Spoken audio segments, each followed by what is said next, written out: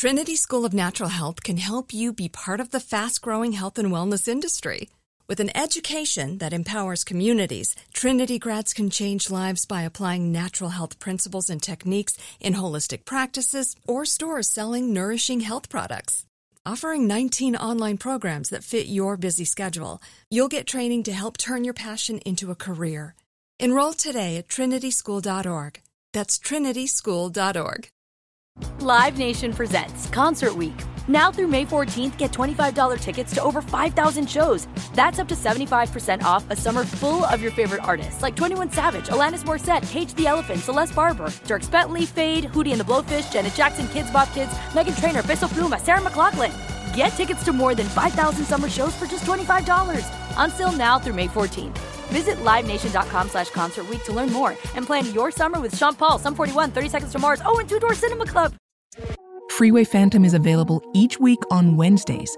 To hear each episode ad-free and 1 week early, check out Tenderfoot Plus at tenderfootplus.com.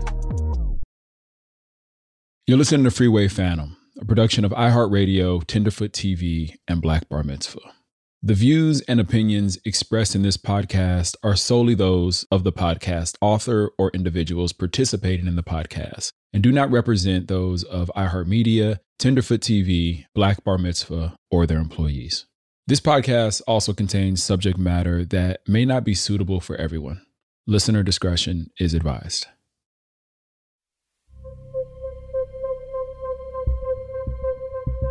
He wanted to show off. And this is something that he will do in his real life all the time. Because of his poor self-image, he feels the need to prove his greatness. And whether that's in his vocabulary that he uses or in the, quote, conquests that he makes, he wants to prove how much of a man he is. And this letter, especially when he has used these multi-syllabic words to show off, and he gets one of them wrong. So I think I should just launch into the profile. Yeah, let's do it.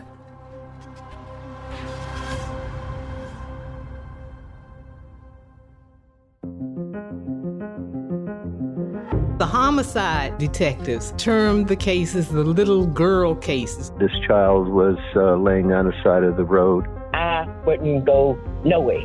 I wouldn't come out my house.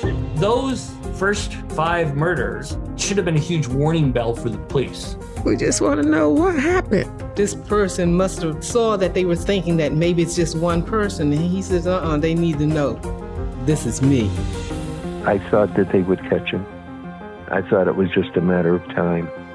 I'm Celeste Headley, and this is Freeway Phantom.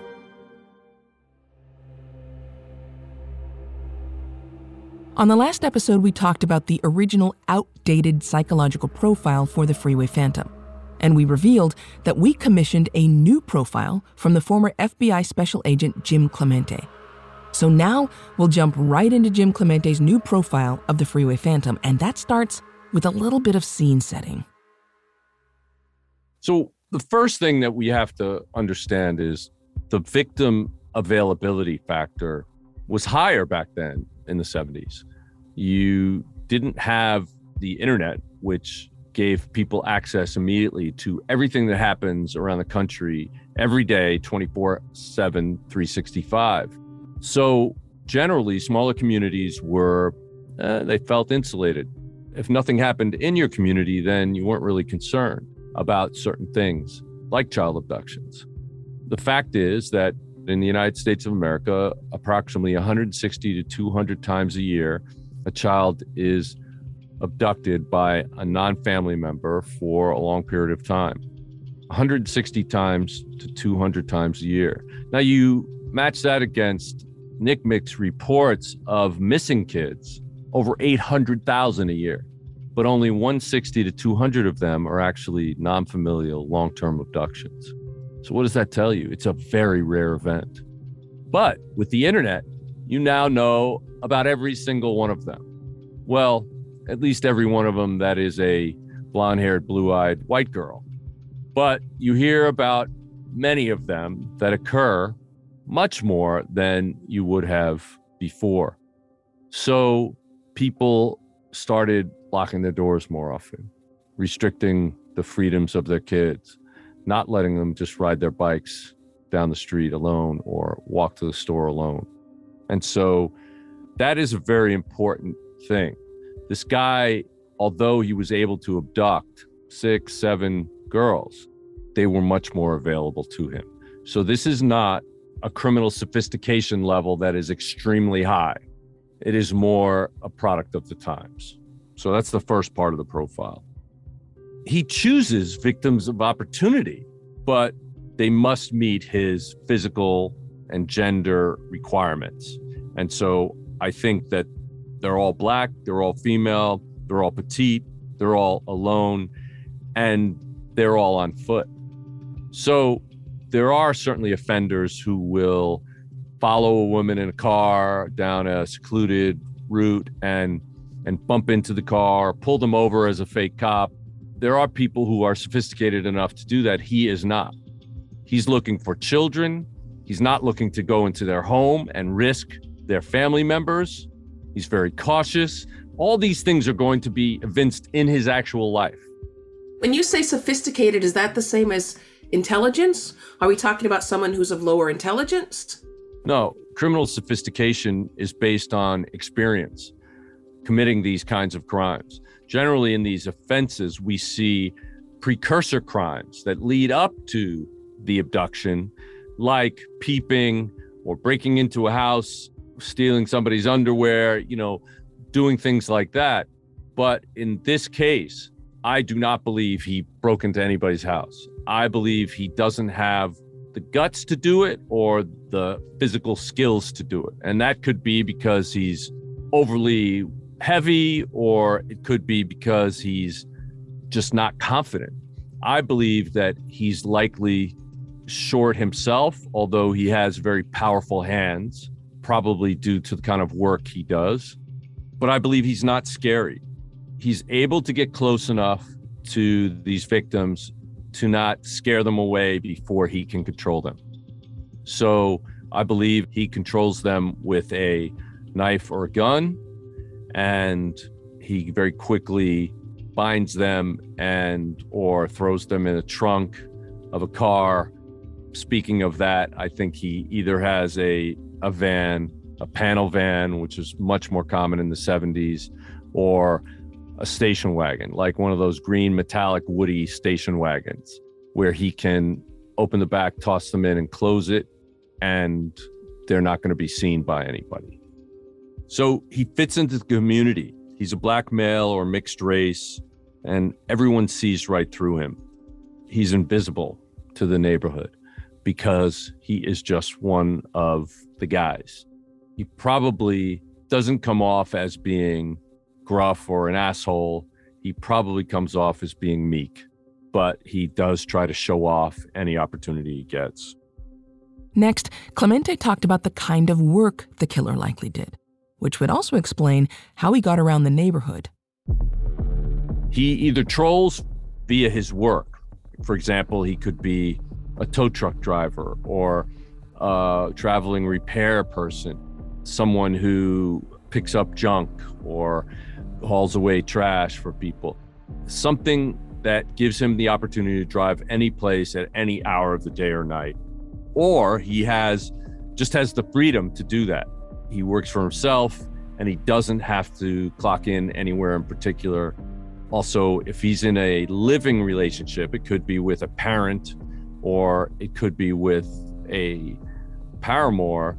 However, he definitely does not have to answer to another person in terms of where he is at what hour, because he's been able to do this at any hour at any time. He grew up in a very religious family, one that would have condemned the thoughts and desires that he knew. By the time he hit puberty, he knew that he was sexually attracted to children. He knew that this was wrong. He may have acted on it and been scolded and punished extremely by his mother. This would have gone on throughout his entire childhood, that he would have been very severely physically punished and also demeaned. And the demeaning part was probably even more damaging than the physical punishment. He has a foot or shoe fetish, and that's why he keeps the shoes as souvenirs. And there's a difference between souvenirs and trophies. Souvenirs is something that he keeps privately to himself to remind himself and encourage the fantasies that he will have as he's reliving these experiences, these offenses. Trophies are something that you show off. For example, a trophy might be a necklace that you take from a victim and give to somebody in your life so you can see it every day. It's much more insidious. So, as I said before, I believe that most likely through his work, he's developed very strong hands, powerful hands and arms. And this is something that he probably deliberately did as a line of work because he's small and he feels powerless and he wants to feel more powerful. He feels like he doesn't measure up. And that, again, was something that was drilled into him as a kid. And especially if they found out about his deviant sexual behavior and desires. So he feels very diminished. He's got an extremely poor sense of self. He knew since he was a child that these dirty, evil thoughts were wrong and that he was not normal. And he's fixated on petite, probably just pubescent children. This may have been the first sexual experience that he had was with a girl of that age. Whether he was that age or older, I don't know, but probably either a younger relative or somebody that he had access to through the family was the first person that he molested. And he may have gotten caught. And that's why when he started this particular killing series, he actually killed his victims because he didn't want to ever get caught again. Would he have been able to stop for any reason other than being caught or something else happening? Would he have had the amount of control he would have needed to stop? Absolutely, because every single one of them can stop. And the proof of that is that they don't do it in front of everybody else. They hide it. They do it only when they can get away with it. And that is the ultimate control. They know that it's wrong. They know that it's illegal. They know they will get arrested and maybe spend the rest of their life in jail or get the death penalty. And they avoid it by operating only when they can get away with it. That's all the proof I need that they're in control. The people who are criminally insane don't realize that what they're doing is wrong, so they don't make any attempt to hide it. And so this guy is not like that, not at all. So one particular victim really stands out to me, and that's Brenda Woodard. And she was 18 years old, so she was the oldest victim that we know of. And yet she was very petite as well and fit all of the other desirability factors. He probably didn't know that she was 18. She probably looked younger to him. That may mean that he had to follow her at a great distance or that he didn't have much time to make a decision with respect to her. But this offense really affected him, as I said earlier. She was stabbed repeatedly, but when her body was placed, a coat was placed over her chest where she was stabbed. And that's an aspect of undoing. So he lost his cool. He was enraged by her behavior. She didn't follow the script he had in his mind, and therefore he punished her for that. But he felt bad about it. And that's the reason why I believe he was brought up in a very religious family, a very strict religious family that basically chastised him and said he was going to be punished for his sins. And so that was an outward manifestation of this enforced remorse, basically, for what he did. The extent to which Brenda fought back really bothered him, and it undermined his confidence for quite a while. And that's why he didn't operate for so long. He may have also been walking around with physical manifestations of that. Scratches on his face, bruised eyes, whatever it is. Something that made him feel like he was ultimately vulnerable because of what she did. So post-offense behavior, I would say after each of the murders, he hunkered down and sort of repented outwardly, but inwardly what he was doing was he was reliving the fantasy of what he had done over and over again, probably trying to correct the things that went wrong. And this is one of the things that drives them to do it over and over again, because it never goes exactly as they fantasize, and they want to do it right, and they want it to be right so they can have this amazing fulfilled fantasy. This guy has a rich inner fantasy life, and I think that led him to read a lot and engage in fantasy type behavior. Today's version of that would be playing certain fantasy games, but back in the 70s, that wasn't really there, but he may have engaged in that kind of behavior on the side for his hobby. He likes to show off how smart he is. It probably annoys the hell out of anybody that he knows or people that he comes in contact with. His fantasies are all about young girls, and he may have from time to time slipped up and let somebody know, like, oh, isn't she hot? Or something like that, making comments. He wants to feel powerful, and having this power over these girls makes him feel powerful. When I heard this, it reminded me of Brenda Crockett, the 10-year-old who the Freeway Phantom allowed to call home a few times.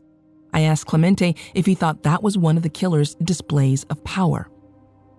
Yeah, well, this is one of the things. The mother was out looking for her.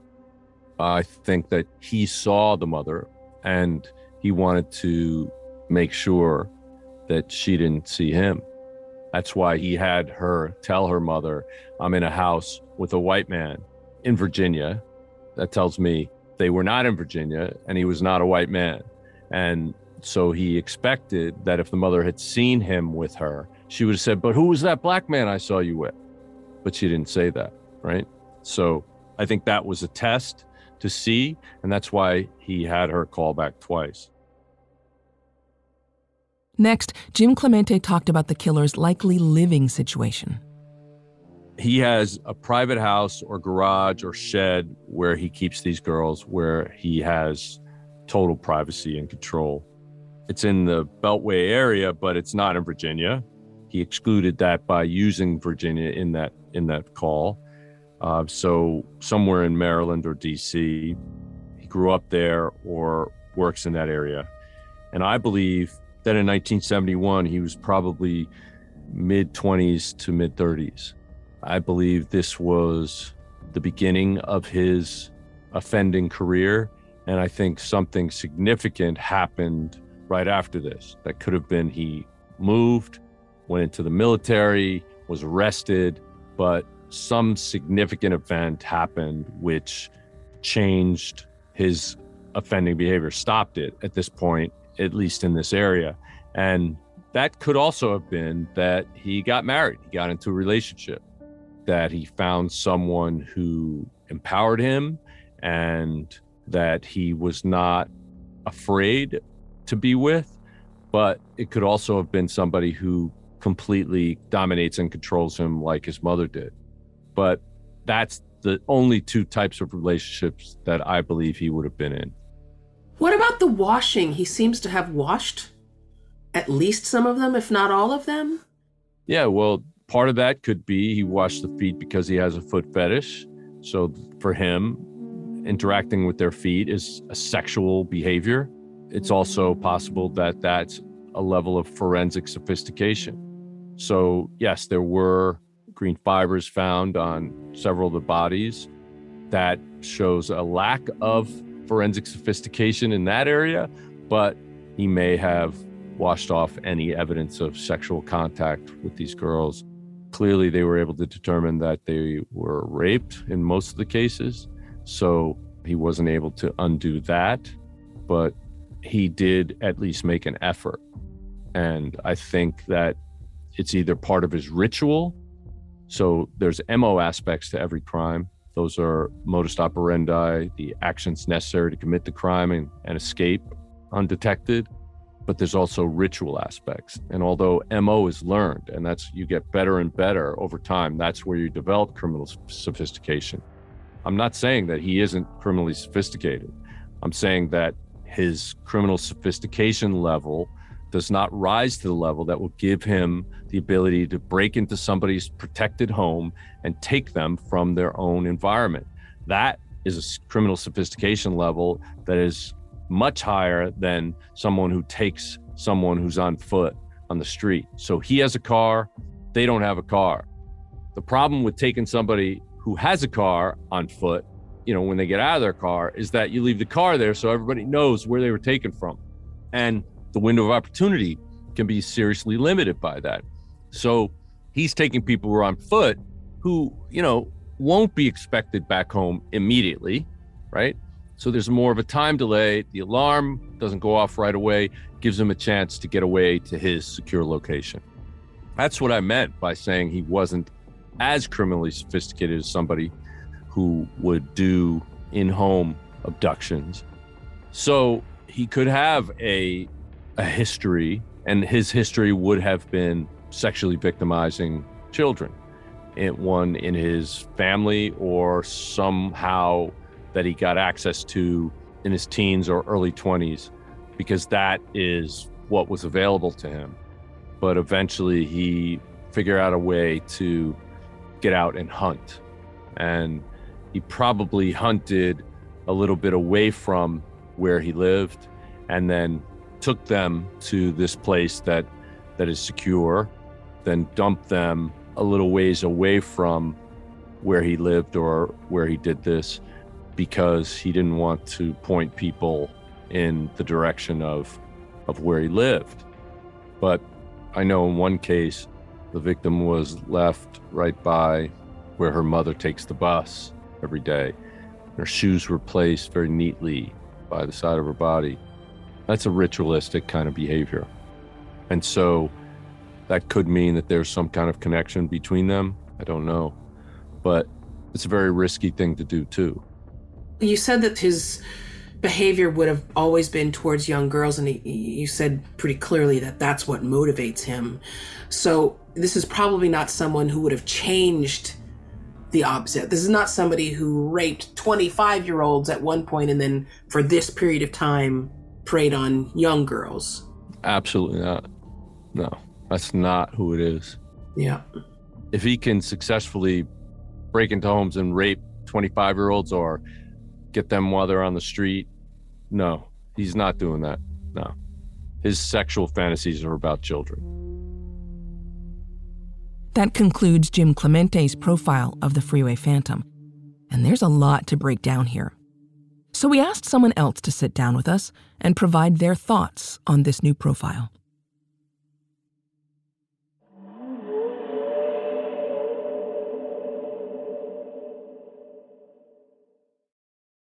Trinity School of Natural Health can help you be part of the fast-growing health and wellness industry.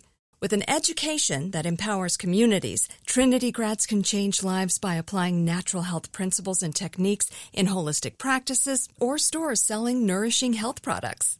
Offering 19 online programs that fit your busy schedule, you'll get training to help turn your passion into a career. Enroll today at trinityschool.org. That's trinityschool.org. Live Nation presents Concert Week. Now through May 14th, get $25 tickets to over 5,000 shows. That's up to 75% off a summer full of your favorite artists like 21 Savage, Alanis Morissette, Cage the Elephant, Celeste Barber, Dierks Bentley, Fade, Hootie and the Blowfish, Janet Jackson, Kidz Bop Kids, Meghan Trainor, Peso Pluma, Sarah McLachlan. Get tickets to more than 5,000 summer shows for just $25. Until now through May 14th.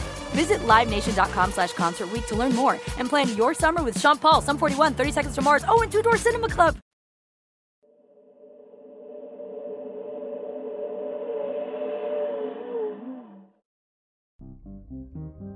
Jim Clemente's profile is striking for a number of reasons. It suggests the killer was a local person, someone with limited resources and a lower level of sophistication than previously believed. It also suggests they were primarily motivated by fetishes, in turn demonstrating a level of psychopathy before unconsidered. We wanted to analyze Clemente's profile with a professional investigator. So we decided to run all of this by Detective Jim Trainum. We showed him Clemente's new profile, and here were his thoughts. One of the things that he said that really made sense to me is the fact that he believes that this person fantasized about this, especially with the first victim, and planned it. And that's why he was able to keep her as long as he did, because he had everything set up and ready to go. What I'm wondering is how many false starts he may have had before that with other children. And one thing that I did want to bring up, I don't know if he considered this, is that he was talking about the time between the abduction and the body was found. But we know that with the first victim, she was abducted, kept somewhere, because when she was found, the medical examiner was able to say she had been dead only like 2 or 3 days. And so she was alive for several days before that. But with the other victims, we don't really know exactly when they were killed. So it may have been a much shorter time period. He may have abducted them, killed them, and then dumped them. They were found sometime later. But what's interesting is that, does that mean that he singled out this first victim? And did he know her? And with the other victims, like the second victim, we always kind of theorized that since they were from the same neighborhood, disappeared the same way, that he may have known her too. But the other ones, were they actually ones that he identified beforehand? Because I got the impression that that's what Jim was saying. I may be wrong. That he identified his victims beforehand and then, planned it and then abducted them. And is it that, or was he driving around and having victims of opportunity that kind of fit the type of person that he was looking for? Somebody who was small, somebody who was vulnerable, somebody who was isolated for a short period of time so that he could go up and make his play. That would be one question. I don't remember seeing anything in any of the investigative reports about them trying to find out, especially at first, how many other times had girls been approached by strangers or someone they knew.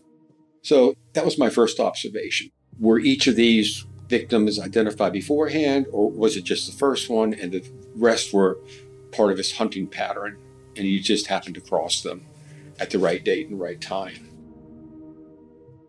Trainum also says he found Clemente's analysis of the time period to be very interesting as well.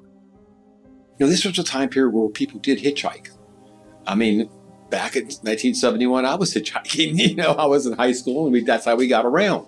And children were, out on the street, and they were much more freer, I think, and less fearful than we are these days. And I think that a lot of child sex abusers, like he was talking about, very easily could, in some cases, have lured them into the car without any kind of threat of violence, and then used a knife to, keep them under control, that sort of thing. We asked Trainum what he thought about some of the geographical analysis. If you go and look at all the other abduction sites, all of them are pretty much on the side of an open road. And traffic wasn't as heavy then as it is now. And you could drive up and stop your car there, and you really wouldn't look suspicious. And it doesn't take that long just to haul something out if you have a clear area. But let's say that you haul the body out, laid it down, and suddenly a police car comes up behind you. What is your story?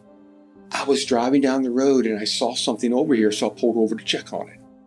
But when he dropped off Brenda Woodard, he had to get off the interstate, go around this, much narrower exit, stop where there was no place to stop. There was no place to pull off.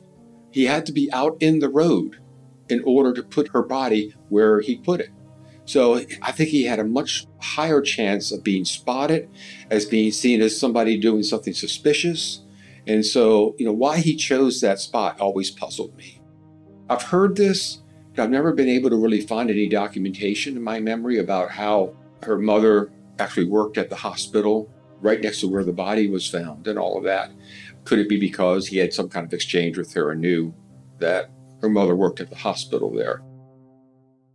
Trainum says he's also curious about the type of sexual assaults that the killer committed. There was evidence that they were strangled, not only manually, but with a ligature as well. But with Brenda, she was strangled with a ligature and stabbed. Like Jim said, probably she'd written the letter and she knew that, the shit was up. And she tried to protect herself because she'd already been sexually assaulted. Her clothes had been put back on. And when she was stabbed, her clothes were inside out. Her shirt was inside out.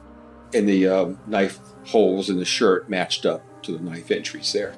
I was wondering if he was possibly, as part of his control and sexual fantasy, strangling them during sex and letting them pass out and then come to. I mean, because Brenda was probably not killed by strangulation, she was killed by the knife injuries. So I'm thinking that the strangulation came first.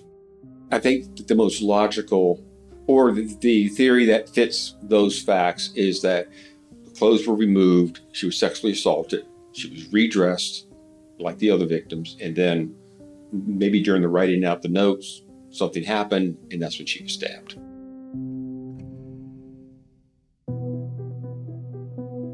I thought the point about the first one having the most planning is really the most interesting thing myself, because even with the third victim, Crockett, I mean, he had to have had a place to take her to make that phone call. I'm really wondering, if he knew the mother or if the mother actually saw him at some point. That's always been a question in my mind. Would he have aborted? Would he have tried to, cover up what he was doing? Maybe by bringing her back and saying that he found her. I don't know. Honestly, I think that if she had said, yeah, Mom saw you, or in some way provided that information, that, she might be alive, because he would have felt that he could not carry through without further risk to himself.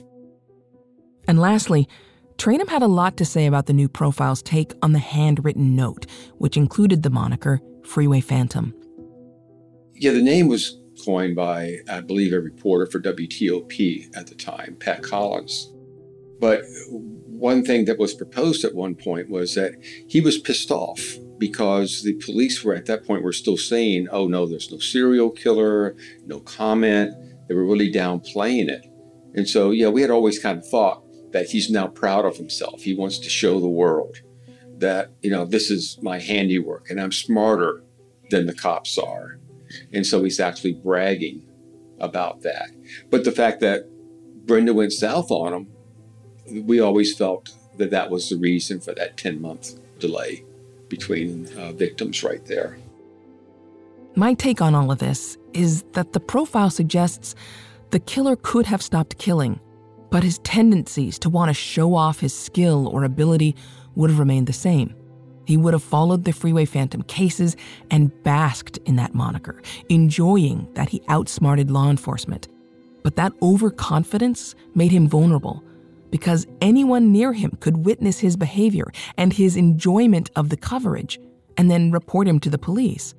That's still possible, even today. But if the killer was less sophisticated than we initially thought, then why was it so difficult to capture him? As we've talked about on this podcast, the answer is complicated. But it ultimately boils down to a blend of primitive investigative technology, racism and apathy in the police force, a lack of willingness in the community to come forward, and pure luck on behalf of the killer. The thing is, many of those issues remain true today. According to DC Witness, that's a nonprofit that collects and analyzes violent crime data in the nation's capital, the homicide rate is consistently rising here, and the closure rate is dropping. In 2022, only 42% of homicide cases were closed.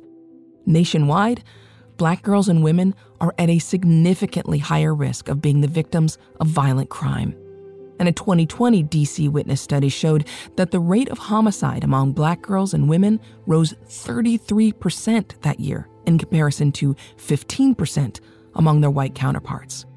So why are Black girls still at risk, and why aren't these cases getting solved? A lot of variables play into closure rate, and it's not always just a racial thing, and sometimes it is a racial thing. It would be irresponsible of me to say that the closure rate is solely dependent on color. I will say that there are variables. We live and die, some people, by the street code. Some people out there, they know who murdered this person. They know who committed this armed robbery, but they won't come forward.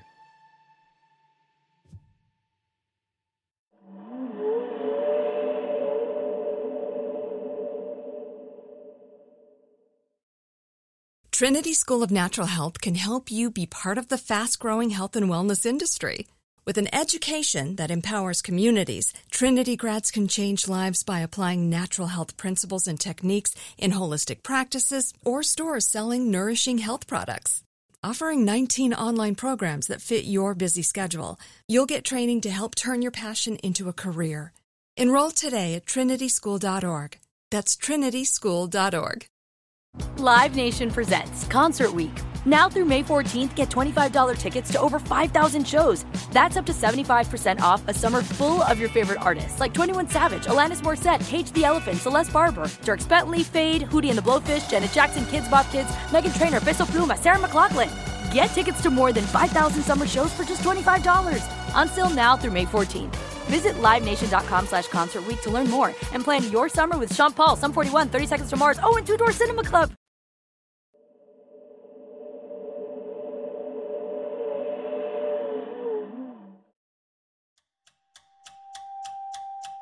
I could just tell you, that some of the variables and some of the reasons why is lack of resistance within the communities to crime. Robbery is a millisecond away from a homicide whenever you draw a firearm. And those same people who are committing these homicides will snatch your baby out your living room and she'll be a missing person. All of this is all in the same vein. And that's why it's so important to bring closure to the community.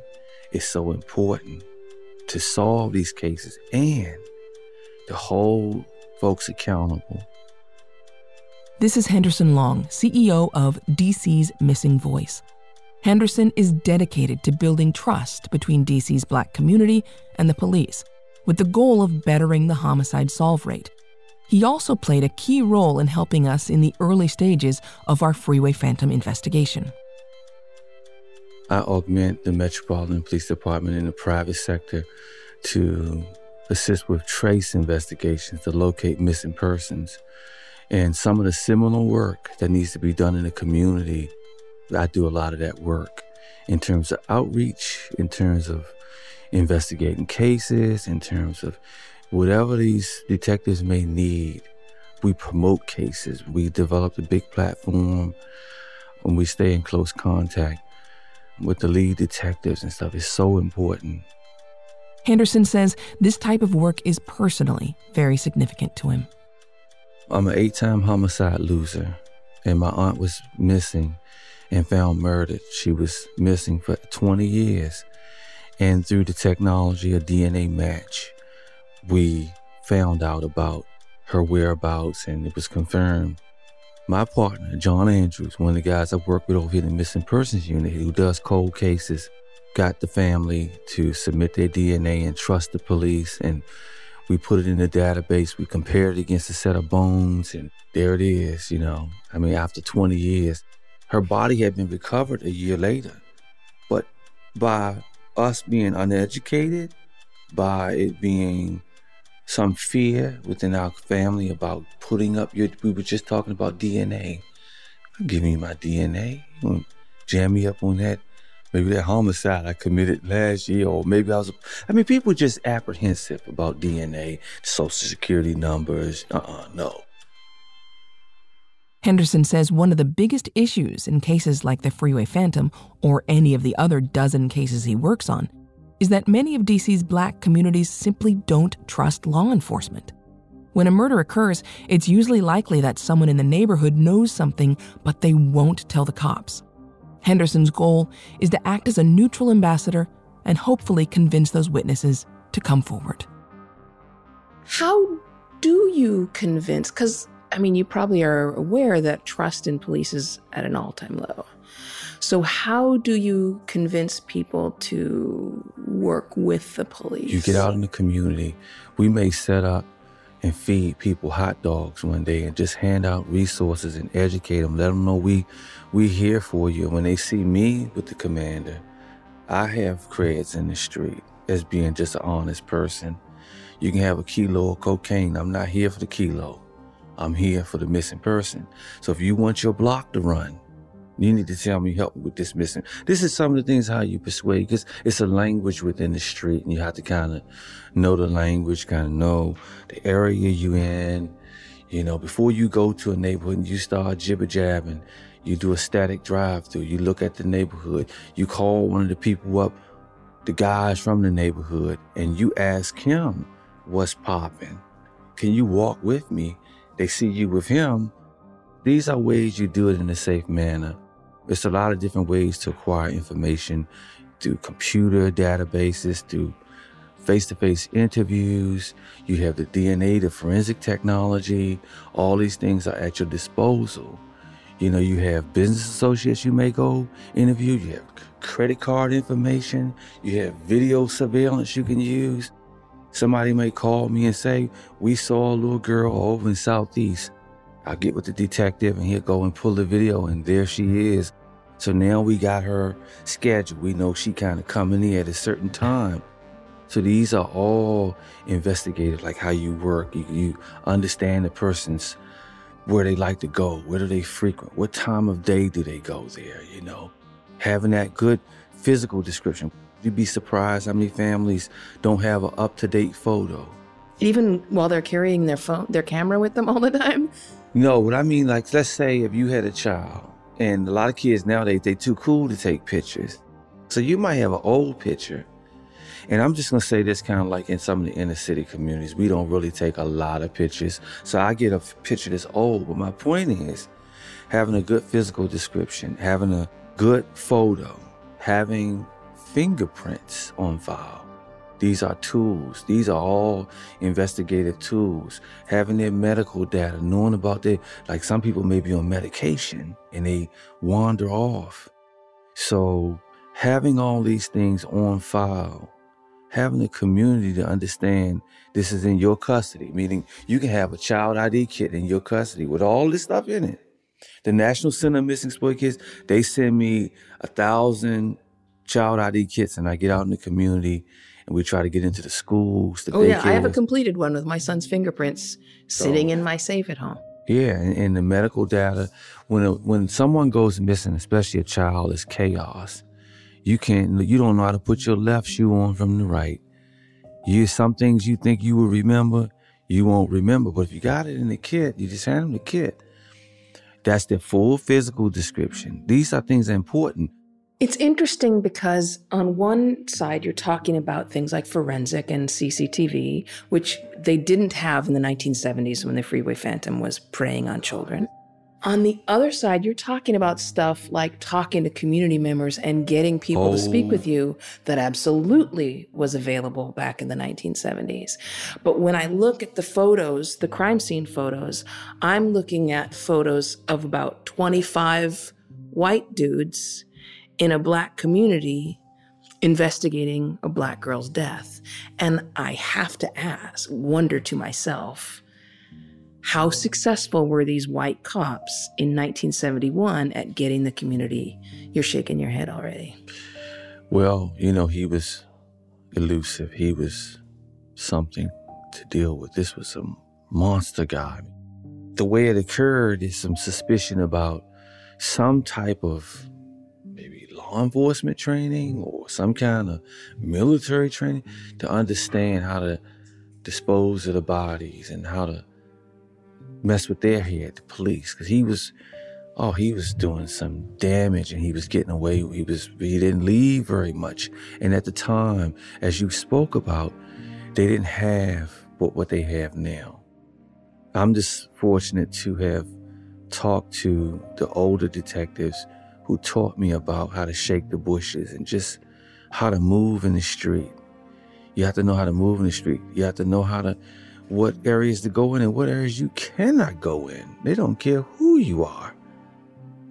No police, working with no police, bust you open. You got to know. Or if you know somebody that knows them and they got some creds, you can go in the neighborhood. And this is mainly how I work. I always have, if I'm going into a really rough neighborhood, I'm always unarmed. I don't carry a pistol. Why not? Because I got my patrol units and I have people that's not far away on speed dial. I got a sergeant that's readily available, you know, and I go in there and I go in there on the strength of credibility, on the strength of knowing somebody, because that's what take care of you. The gun is not, somebody get the drop on me. I can have a gun all I want, and I still could lose my life if somebody get the drop on you. You got to have that credibility. You have to have those relationships. On a recent trip to D.C., my producer Jamie and I did a ride-along with Henderson, following him on his usual route through the neighborhood as he checked in with folks throughout the region. And he brings up a recent case that we'll talk about later. What we get ready to do is we get ready to go to an area where 2-month-old Kion Jones, who was a missing person in Washington, D.C., went missing. His case, his remains have not been recovered, so he's still a missing person. The mom had confessed on public television that she threw the baby in the dumpster. She actually confessed right in front of me. We're just gonna go to the neighborhood. We're gonna talk a little bit in general about just some general things about the case and how unfortunate the case was, and just get a visual of the atmosphere of where the mother lived at, you know, the environment. Because that plays a part in, you know, why these cases are occurring. The missing persons event in the first place is the conditions, the living conditions, and, you know, all of that stuff plays in. So we're just gonna ride there, and, you know, you guys can take a look. This is every day what you're gonna see every single day. Sun up to sundown, this is what's going on in the community. And it's perpetuating our most severe cases, so. Yep, it's right up the street. So when you were if you were to walk over there and give out flyers, what would you say? What would I say to them? I would just tell them that, you know, the child is missing, and the child is missing in this area. You know, I'm her uncle. You know, can you help me? This, that, and the other. You know, I know her mom, and we out trying to look for her. Blah, blah. Some people recognize me by face and they automatically start talking to me about it. And some people don't, you know. But you know, I know the area. I know this area pretty well. I frequent this area. So I really don't stand out to any of them. They've seen me before, most of them. If they see me coming, they already know what I'm coming for. So I usually, you know, just give them the spiel. I mean, I just tell them, if I don't know them, I tell them anything, you know, to get them to possibly help. Or tell me something, you know. There's no standard script, you know. You say whatever you feel in your heart at the time, you know. Most people are a little more sympathetic when it's your niece or a family member. Then if you tell them you're an investigator, you working with the police or whatever, usually they shut down on you. So I usually give them some story, you know. I give them a little story, a lie.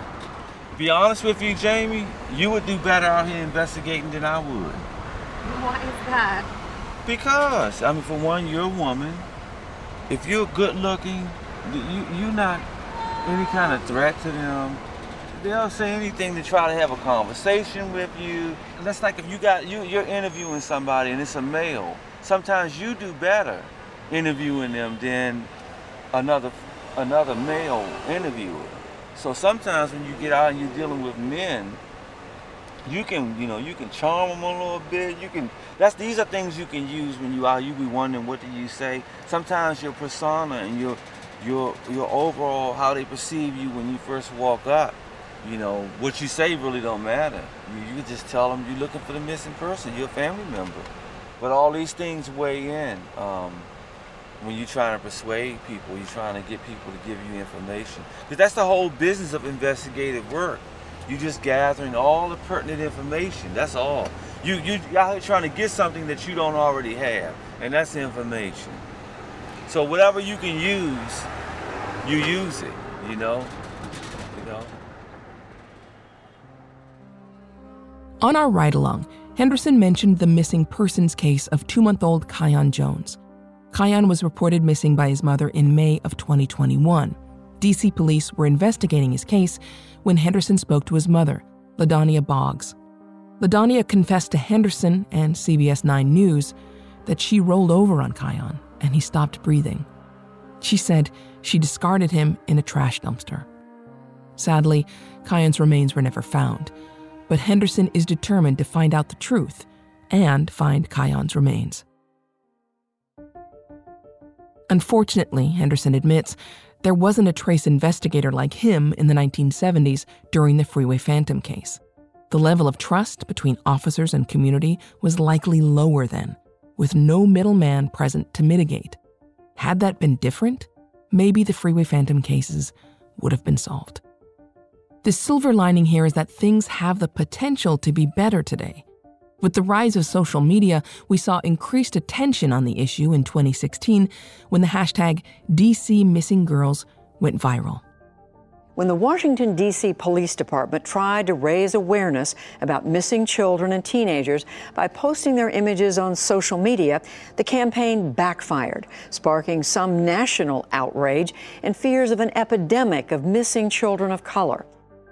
As we mentioned in episode 1, the initial Twitter post claimed young Black girls were going missing at an alarming rate in D.C., and that post spread like wildfire. It was retweeted by a whole host of celebrities and high-profile figures. But then it came to light that the numbers were highly inflated, and so the post was somewhat misleading. I wanted to talk about what happened with the viral hashtag of #DCMissingGirls and how they could get it so wrong. What did you think about that? I knew the truth. I knew that they were advertising it on Twitter. Every case was getting advertised, so you saw a heavy volume of kids that you didn't see before. There wasn't a spike, but they were advertising it. Every case got advertised. At one point, the watch commander had discretion to decide which ones went out on their Twitter feed. Now, every missing person, regardless of race, creed, color, gender, whatever you are, all that, you're going to get a missing persons report that go out on Twitter from MPD. And so they saw all of this, and somebody took and hashtagged that 14 girls were going missing. Maxwell saw it. Shania Lathan saw it. LL Cool J, he sent it out. Once they tweeted out, now it's the law. And it really wasn't 14 girls that went missing. And a part of our education is getting the community to understand the criteria for the Amber Alert, because there was some concern of why hasn't the Amber Alert went on and Black kids don't get the Amber Alert? Well, there's a criteria. And that's strictly for in cases of some form of abduction, they use the Amber Alert. It was a good thing overall. Why do you say that? Because all of the media attention we got, now MPD developed a website, which is strictly for missing persons. I know you saw it, where you can go in and you can get information. It's not real time, but it's much better than it was. Every missing person gets their information sent out, and you eliminate the question of race, because now everybody is getting a press release to every media outlet. In many ways, that increased visibility was a good thing. Despite what the hashtag got wrong, it highlighted a very real issue that had gone ignored for far too long. But even now, 6 years later, cases of missing and murdered Black girls still get less media attention than the cases involving their white counterparts. And the closure rate has had little to no improvement. And so we have to ask, have things actually gotten better since the 1970s? When we talked to Henderson about the Freeway Phantom case, he said many of these same issues from back then can be found in cases today. Henderson brought up one case with very different circumstances, but which serves as an example of how Black girls today are as at risk of victimization as they were in 1970. Well, Relisha Rudd, that's a case that it itch at you. I probably take my last breath still working in some form of fashion, if it's not training somebody else or another young person. But these cases, I'll never stop working until it's closed. And if I die, I'm going to lay out this is all here. We're documenting. This is a part of DC history. This is national history. If you open up Relisha Rudd's case and you look, first of all, the headline is an 8-year-old child, and next to it, you got murder to her legacy. You got deception. People pointing the finger, nobody's saying nothing. Then you got suicide in there. You got some drug abuse. You got the foster care system. You got a whole bunch of stuff. And at the end, when you got all that, all these dynamics, that's what you get. You get something that you have to scratch your head and say, did that really happen? Did she just vanish?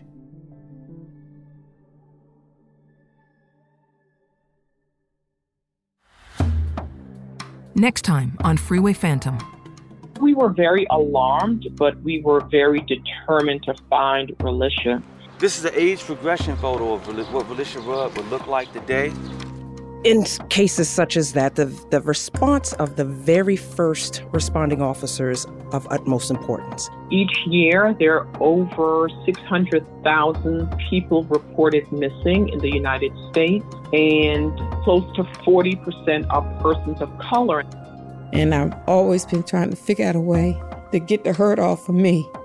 After all these years, I don't know if it's important anymore. I just know that if you do wrong will come back on you. If I can bring resolution to these cases, I will do it. I'm going to try my best to do it.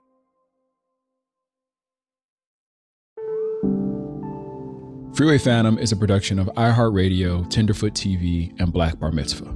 Our host is Celeste Hidley. The show is written by Trevor Young, Jamie Albright, and Celeste Hidley. Executive producers on behalf of iHeartRadio include Matt Frederick and Alex Williams, with supervising producer Trevor Young. Executive producers on behalf of Tenderfoot TV include Donald Albright and Payne Lindsay, with producers Jamie Albright and Tracy Kaplan.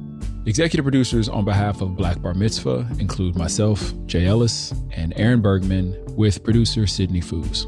Lead researcher is Jamie Albright. Artwork by Mr. Soul 216. Original music by Makeup and Vanity Set.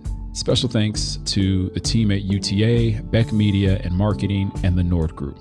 Tenderfoot TV and iHeartMedia, as well as Black Bar Mitzvah, have increased the reward for information leading to the arrest and conviction of the person or persons responsible for the Freeway Phantom murders. The previous reward of up to $150,000 offered by the Metropolitan Police Department has been matched. A new total reward of up to $300,000 is now being offered. If you have any information relating to these unsolved crimes, contact the Metropolitan Police Department at area code 202-727-9099. For more information, please visit freeway-phantom.com. For more podcasts from iHeartRadio and Tenderfoot TV, visit the iHeartRadio app, Apple Podcasts, or wherever you listen to your favorite shows. Thanks for listening.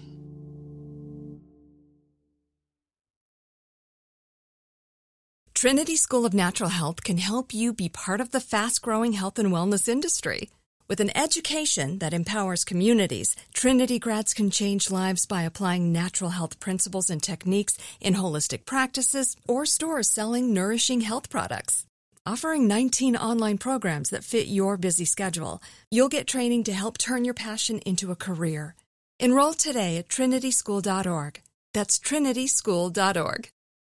Live Nation presents Concert Week.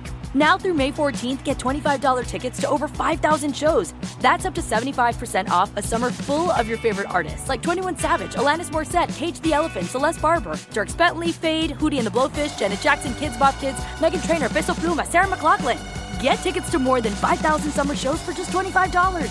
On sale now through May 14th. Visit livenation.com/Concert Week to learn more and plan your summer with Sean Paul, Sum 41, 30 Seconds to Mars, and Two Door Cinema Club.